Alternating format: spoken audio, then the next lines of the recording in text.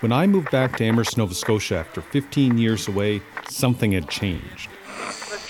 Main Street is struggling. Like many other towns, our local businesses and business people had been overwhelmed by large corporations and monopolies. This hurt the spirit of our communities. We lost our autonomy, our self-reliance, and our hope. So join me as I learn more about where we are now, how we got here, and what we can do to take back our communities. I'm Andrew Cameron, and monopolies killed my hometown.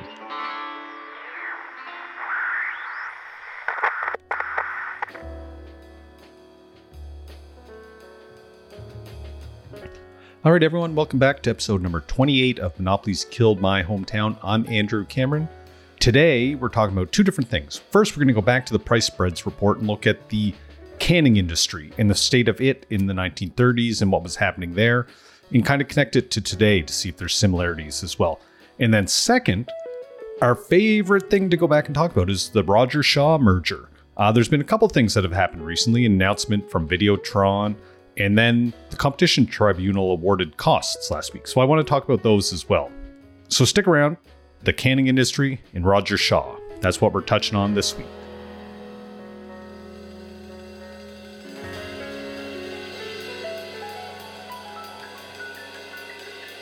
So first, we're going to go back to the price spreads report and look at the canning industry. So this is the industry that takes the actual fruits and vegetables and packages them into tin cans for storage or for shipping. Right, so this industry doesn't grow the fruits or vegetables and doesn't make the tin cans. It just puts them together and ships them. And I mean, this would have been essential in the 1930s. Like, most people didn't have freezers. Like, freezers weren't common, so you couldn't freeze goods and ship them that way. And tin cans would let you keep goods like over the summer that you have from the summer through to have over the winter or in off seasons.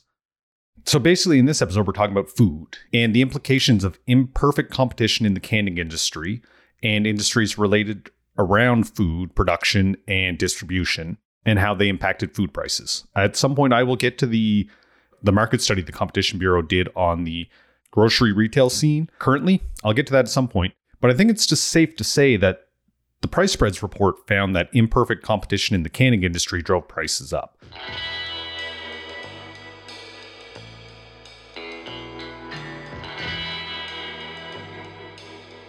So I think it's safe to say if that impacted things in the 1930s, and if that's happening again today, it would impact prices and drive prices up as well.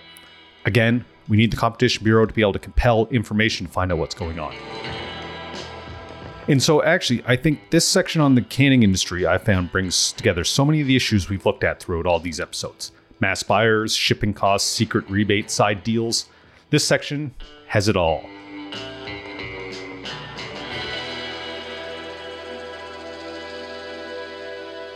So let's get back into it. Let's get down into the actual canning industry. The Commission, the Royal Commission on Price Spreads, looked at the two dominant players. We have Canadian Canners Limited and Associated Quality Canners Limited. Plus, there was one other major company that they looked at. It was called King and Rankin Limited. Don't forget, if you go back to the meatpacking episode, the two major meat packers had invested in the canning industry to be able to more or less increase their bargaining power with the railroads so that they could reduce their shipping costs on their meats. But they were consistently losing money in the canning business, and they had to recoup those lost profits by raising the prices on meat. Don't forget that. That's this context as well. Canadian Canners was first formed in 1893 and grew through consolidation and combination. So the Commission found Canadian Canners had 80 separate canning factories. Associated Quality Canners began in 1928 when it bought 4 companies. In the 1930s, the 2 largest canning companies came about from consolidation, not natural growth. And so I'm going to read the Commission's initial description of the canning industry. So, quote, "Our investigation identified a considerable degree of concentration in this industry, with the first 2 companies above mentioned dominating the field. It was also demonstrated that the canning industry has grown in this country neither wisely nor rationally, and has been characterized by overexpansion resulting in surplus capacity, fake capitalization of companies, a fierce struggle on the part of the larger companies to maintain and increase their positions at the expense of the smaller, and an equally intense effort on the part of these smaller companies to survive in the face of this struggle." End quote. There's a lot in this statement.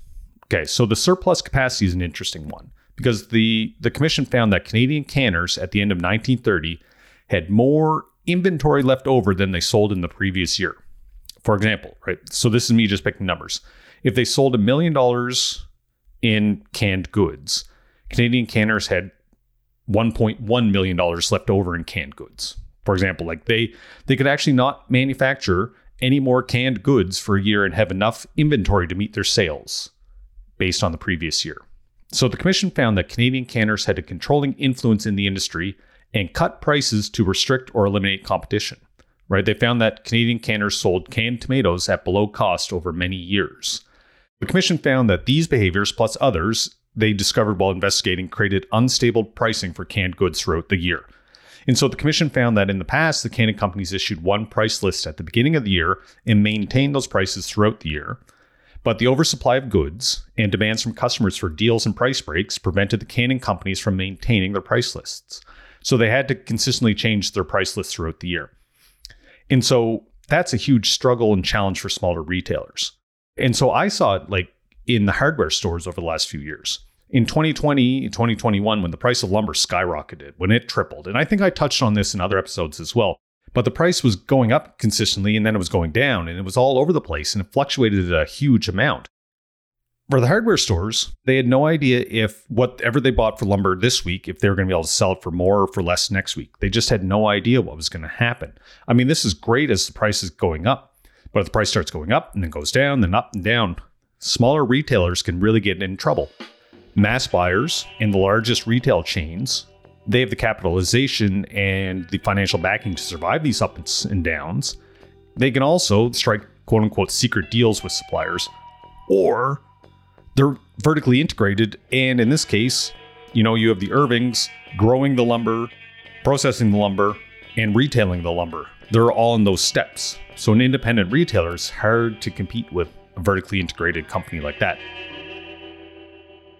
So I want to go back to the report and I want to get into some of the specific deals and market structures that let the Canadian canners abuse the marketplace like they did. Because I can see, from my perspective, I see a lot of similarities to the current market structure for groceries. And so again, like I keep saying, hopefully soon the Competition Bureau will be granted the power to investigate, compel information, and confirm my suspicions, or disprove me if I'm wrong. So back to the 1930s. There were two major manufacturers of the tin cans used in canning. And so the tin can was really the biggest cost of the whole process. The American Can Company, the Canadian district, and the Whittle Can Company were the two major manufacturers of tin cans. So the American Can Company is the largest can producer in the US. The American Can Company wanted to expand to Canada, bought a Simcoe-based tin can manufacturing plant from, wait, you'll never guess, the Canadian Canners Company, the largest canning company. So Canadian canners used to manufacture their own cans until they sold the factory to a larger company. But part of this sale involved a commitment from Canadian canners to buy all of their cans from the American Can Company. And the American Can Company would then give the Canadian canners a discount over every other company they sell cans to. Sometimes these agreements can be called favored nation status. So basically this agreement means that Canadian canners will always get the lowest price for cans. If somebody else negotiates a lower price, Canadian canners gets a lower price. When the cost of the can is about 25% of your total cost, this is a huge competitive advantage. The commission found that the Canadian Canners Limited had a 15% price advantage over all other competitors. And don't forget, they had a 15% price advantage and they were still selling their tomatoes below cost. So the commission summed this up as a concession of the worst monopolistic type. And that, quote, this advantage has a greater effect on the competitive position of the Canadian canner than that which might be gained by any other exercise of the power that naturally accrues to the dominant manufacturer, end quote. And so the commission said that this unfair agreement makes it so the only way that the small canning companies can compete is by either paying their workers less or paying less for the food they're packing. So basically, people are getting less money. Employees, primary producers, farmers are getting less money because the American Can Company and the Canadian canners have made a side deal. Now, the Associated Quality Canners Company. So they purchase their cans from only one company, the Whittle Can Company. And they do this because they have a controlling ownership interest in the Whittle Can Company. And so the commission found that the Associated Quality Canners doesn't get the same preferential pricing as Canadian canners because they don't need to give themselves such a good deal to secure their own business. They own both companies, so they get the profit in one of the companies or the other. If they sell the cans for less money, the canning company makes more profit, and the can manufacturer makes less. If they sell the cans for more money, the canning company makes less money, but the can manufacturer makes more money. But in total, the profits are all the same. Like for the whole conglomerate or the whole combination, the profits are all the same. And so this is what happens when dominant companies are vertically integrated. And I think about this, about the debates about grocery pricing, Loblaws, greedflation. And one of the prime defenders for the major grocery stores kept saying that profit margins haven't changed. What he kept saying was that grocery stores made net profit margins 2 to 3% previously and are still making a net profit of 2 to 3%. And I mean, the thing is, we don't know. We don't know if they still are or not. We can only rely on the public information. Again, I keep saying I look forward to when the Competition Bureau can compel information and figure this out. But my point is, for vertically integrated companies such as the Westons, Loblaws, Shoppers, Choice Properties, they can shift their expenses around. Choice Properties, their REITs, can charge their grocery stores more in rent, so the profit margin looks lower in the grocery stores, but the whole organization can still make the same total amount of money. You know, the bread they manufacture, the yellow no frills, the one they put the price freeze on, they can charge more, they can charge less from the manufacturer to the retailer store to shift their profits from one division to another one. And the thing is, this is completely legal and totally above board. They're fine to do this as long as they have a justified reason to do it, but it distorts the true picture of what actually is happening because they get to paint the picture themselves. So if Loblaws wasn't as vertically integrated as it is, and they aren't able to shift costs and prices around, we could actually tell and we could see if the true profit margin from groceries is changing or not. As we talk about food prices and grocery inflation, we need the Competition Bureau to be able to compel all the information they need for us to figure out what is going on, right? Because in the market study that the Bureau did on the grocery scene, they state, quote, "Of course, in conducting this study, we also spoke to a variety of grocers, both in Canada and internationally. Many grocers were happy to speak with us, and we appreciate their candor and assistance with our study. Others were more reluctant to share information with the Bureau. This did limit our ability to fully answer some questions that are top of mind for Canadians." End quote. I mean, if a company is really doing something nefarious, they're not willingly going to give up that information. Go back to the early episodes I did talking about the Combines investigators. Think about that episode, the story that Peter C. Newman told about how when they showed up at one CEO's office, like the guy threw the papers into the fire so that they wouldn't know. If at that point a CEO is going to go to that extent to hide information, they're not willingly going to give it up today. Again, we need to be able to compel it. Do you want more anti-monopoly news while you're waiting for me to record the next episode? Sign up for the Canadian Anti-Monopoly Project newsletter at antimonopoly.ca/newsletter. The Price Spreads Report Commission found that because of pricing arrangements and ownership structures between the dominant companies that make cans and the companies that operate the canneries, 1, the price of cans is kept high and the prices paid to growers has fallen. 2, no other company can get cans for the same price as the largest cannery. And 3, because the 2 largest canneries are tied up with the 2 largest can producing companies, no new companies can enter the industry to act as a competitive break. And again, remember, the largest meatpacking companies got into the canning business and were consistently losing money. So we had 2 other large companies trying to get in, and they weren't a competitive break on the industry. So I'm skeptical when somebody says, well, we just need another big player to come in and they will bring competition to the industry. I don't think that happens. The Commission's final paragraph on the whole canning industry sums up so much for me. They say at the one end, there's a huge international arrangement to control prices and maintain prices. At the other, thousands of growers of fruits and vegetables in this country, helpless in the face of these superimposed corporate organizations, the combined weight of which is crushing them to a level where they can make little or no return for long hours of arduous and productive labor. End quote. When the Competition Bureau is granted the ability to compel information, I think we're going to find out we are in the same or a very similar world. And I don't like living in a world like this, and I want us to do something about it. That's what this series is about, and that's where the Canadian Anti-Monopoly Project was founded, was to be an organization fighting for changes and to make the Canadian economy fair for all. Which brings us to the second part, Roger Shaw, which is an example of the amount of work we still have to do. Rogers bought Shaw. The deal closed February or March of this year. Commissioner Boswell did a fantastic job fighting this right from the beginning, even though the system was designed so that he wouldn't fight it. I'm so pleased and proud and so supportive of the work he and his whole team did on fighting this merger. Well done. We need more of that. So he fought the merger. It was eventually approved as long as Shaw sold Freedom Mobile to Quebecor, which is the parent company of Videotron, before their merger was closed. The deal was approved by the tribunal December 31st, 2022. Again, remember, we have 1 year to review mergers. So the clock either started December 31, 2022, which means we have 4 months left, September, October, November, December, to go back and review this merger. Or, I don't know, maybe the clock starts when the merger actually happened, which was February. So we have an extra 2 months. But remember, that clock is ticking. August 21st, story published in the Globe and Mail. Quebecer Videotron asks industry minister to intervene in dispute with Rogers over MVNO rates. So basically, as part of the divestiture, Rogers was supposed to give Videotron access to their network at reasonable rates. And now Rogers isn't giving them reasonable rates. And Videotron's got to go back to the federal government to arbitrate or resolve this. So yeah, it's going great. They're doing what they said they were going to do, right? And it's 4 or 6 months from now. If this drags out longer than that, which it will, we have no recourse, at least through the Competition Bureau or the Competition Act, to do anything about this.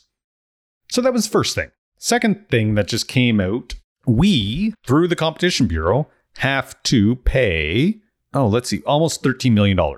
We have to pay $414,000 to Rogers for some of their legal fees, $416,000 to Shaw for some of their legal fees, $9.298 million for Rogers, and $2.8 million to Shaw for their experts, disbursements, and fees. So we lost, and now we have to pay a penalty to Rogers Shaw, which, don't forget, this was a $26 billion merger, and we have to pay $13 million. Also, the Competition Bureau's annual budget is $60 million. One of the first episodes, I talked about the tribunal, and I talked about how, very technocratic this whole process is. And I think it's one of these things that in this technocratic world, sure, it makes sense. But outside of that, you're like, this is ridiculous. Why are we doing it this way? As I was reading it, there were some things that I found very, very, very interesting and very illuminating, right? So basically, both the commissioner, the Competition Bureau, and Roger Shaw were able to submit arguments on why they should be paid costs or not. And so Rogers and Shaw, they said they should be awarded costs because, quoting from this ruling, they maintain that the commissioner adopted an unnecessarily contentious approach throughout the litigation, which significantly increased the costs that they were required to incur. Which is baffling. That almost reads like, oh, they asked us too many questions. He asked too much what was going on. He tried to figure out too much what was happening. He bugged us. He bothered us. He was asking us too much. He should just let us do what we want. And the commissioner argued that we shouldn't have to pay that much in costs. 1, because the commissioner was operating in public interest in bringing this case. 2, shall take into account the respondent's decision not to concede certain issues at the outset of the hearing, when including concessions that would have simplified the proceeding. There was one, Rogers wouldn't concede or wouldn't state about that day where the whole network went down, April 2022, when the Rogers network was down. They wouldn't specify or state that actually happened, right? So there's these weird things like this. So that was the arguments. But then the tribunal, like it said, eventually came out and ruled in favor of Roger Shaw. And, we got to cut him a check for $13 million, you and I, from our tax dollars, right? The tribunal actually said, I agree that taken alone, him acting in public interest, this factor weighs in favor of not imposing elevated legal costs against the commissioner. But then they say this, quote, this presumes that the commissioner has in fact conducted himself in the public interest throughout the proceeding. As discussed below, this was not the case in the present proceeding. So even the tribunal seems upset with the commissioner for having the audacity to question a $26 billion merger that was going to reconfigure a huge part of the Canadian economy. Then down below, the tribunal also then says that the commissioner behaved unreasonably. So the respondents countered with the assertion that the commissioner unreasonably pursued the initially proposed transaction. Because don't forget, Rogers Shaw filed their first merger where Rogers was just going to buy Shaw. And the way it's set up, the Competition Bureau had to challenge that merger first. And so they challenged it to block it. Then a few months later, Rogers announced they were going to sell Freedom to Videotron, who wasn't going to give them the highest amount of money. And so they changed the deal after the Competition Bureau had started challenging it. And so the tribunal seems to be pissed at the Competition Bureau or the commissioner for consistently going back to that initial deal. But the commissioner had to appeal that first deal, and they couldn't change partway through in their litigation, because if they changed the deal once, what happens then if Rogers couldn't sell to Videotron and it's got to go to somebody else? In my mind, that just doesn't work. Like, if you file a deal and you get sued to block it, you shouldn't be able to just change it midway through and then go, well, the Competition Bureau is looking at the old deal. We're now doing this new deal. It shouldn't work that way. It's you had one deal, cancel that deal, and then submit a new deal, or litigate the first deal and then divest Freedom Mobile to make the first deal work. What's happened, in my mind anyways, is if I'm a large company, this ruling, Rogers Shaw Freedom, has presented the way forward for everything and anything. Because with the tribunal saying, we're not litigating the first deal anymore, we're now litigating the deal with the divestiture of Freedom Mobile, is they've accepted that the first deal was fine without ever really looking at it. Right? So that would be my way around this for anybody and everything. RBC, HSBC. The Competition Bureau is not going to sue to stop that one. They put out a report last week. But if I was RBC, HSBC, I would make the deal. Then if it's sued to block it, I would then sell off part of it and say, yeah, that meets the criteria. And then if the commissioner, the Competition Bureau, continues to litigate the initial deal, I would just say, well, no, that's not what we're doing anymore. We're doing this other deal over here. Like, this seems like we've created a new path for all the largest companies to get through mergers. I'm not a lawyer, so maybe if there is somebody out there that is more experienced, explain to me how that wouldn't work.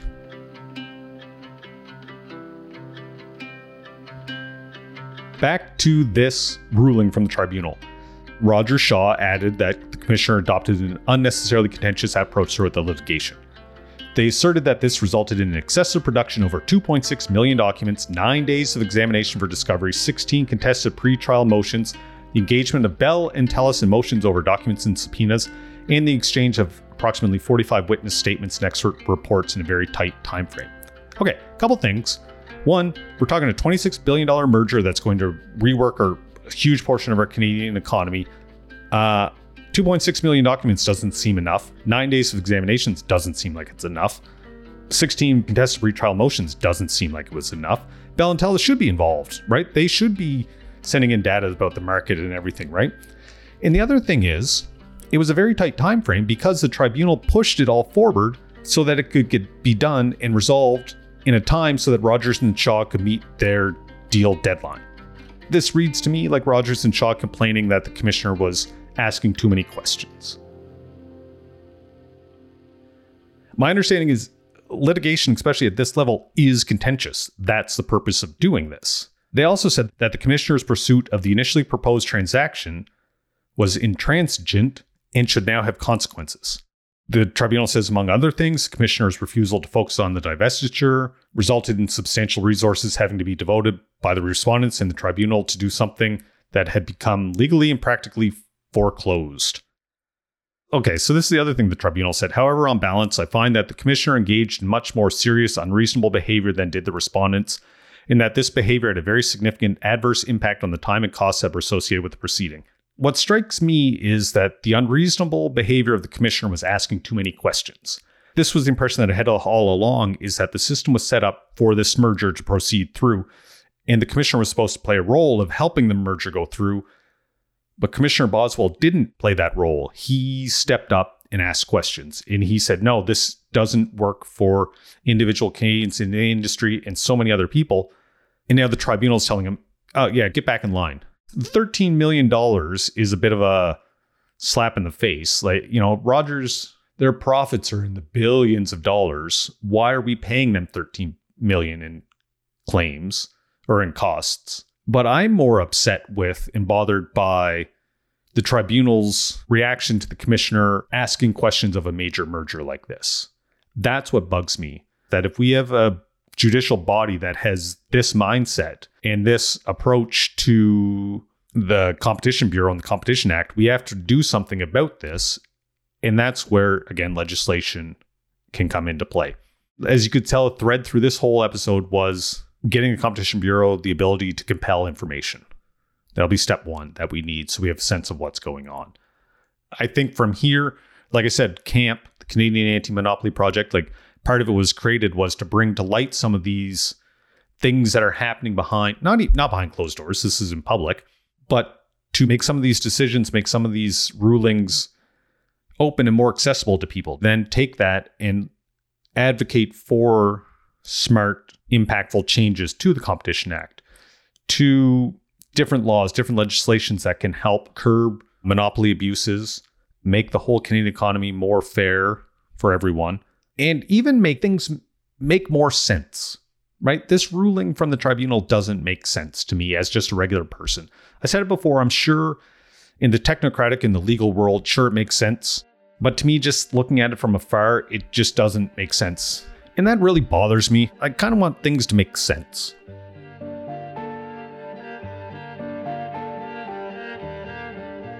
So what can we do about this? One, talk to your MPs. Let them know that this makes no sense. Ask them, why are we paying Rogers and Shaw $13 million? Two, share this podcast, share this episode. Get people talking about monopolies and competition issues. And three, another thing, you can go to antimonopoly.ca/newsletter, sign up for the newsletter there, and you'll get a lot more information and stay in the loop on what CAMP's doing.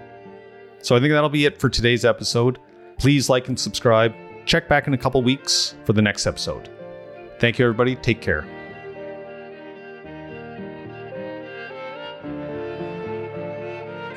What are you doing in a small town after the movie show's through? A few powerful companies. Main Street is struggling. Monopolies killed my hometown.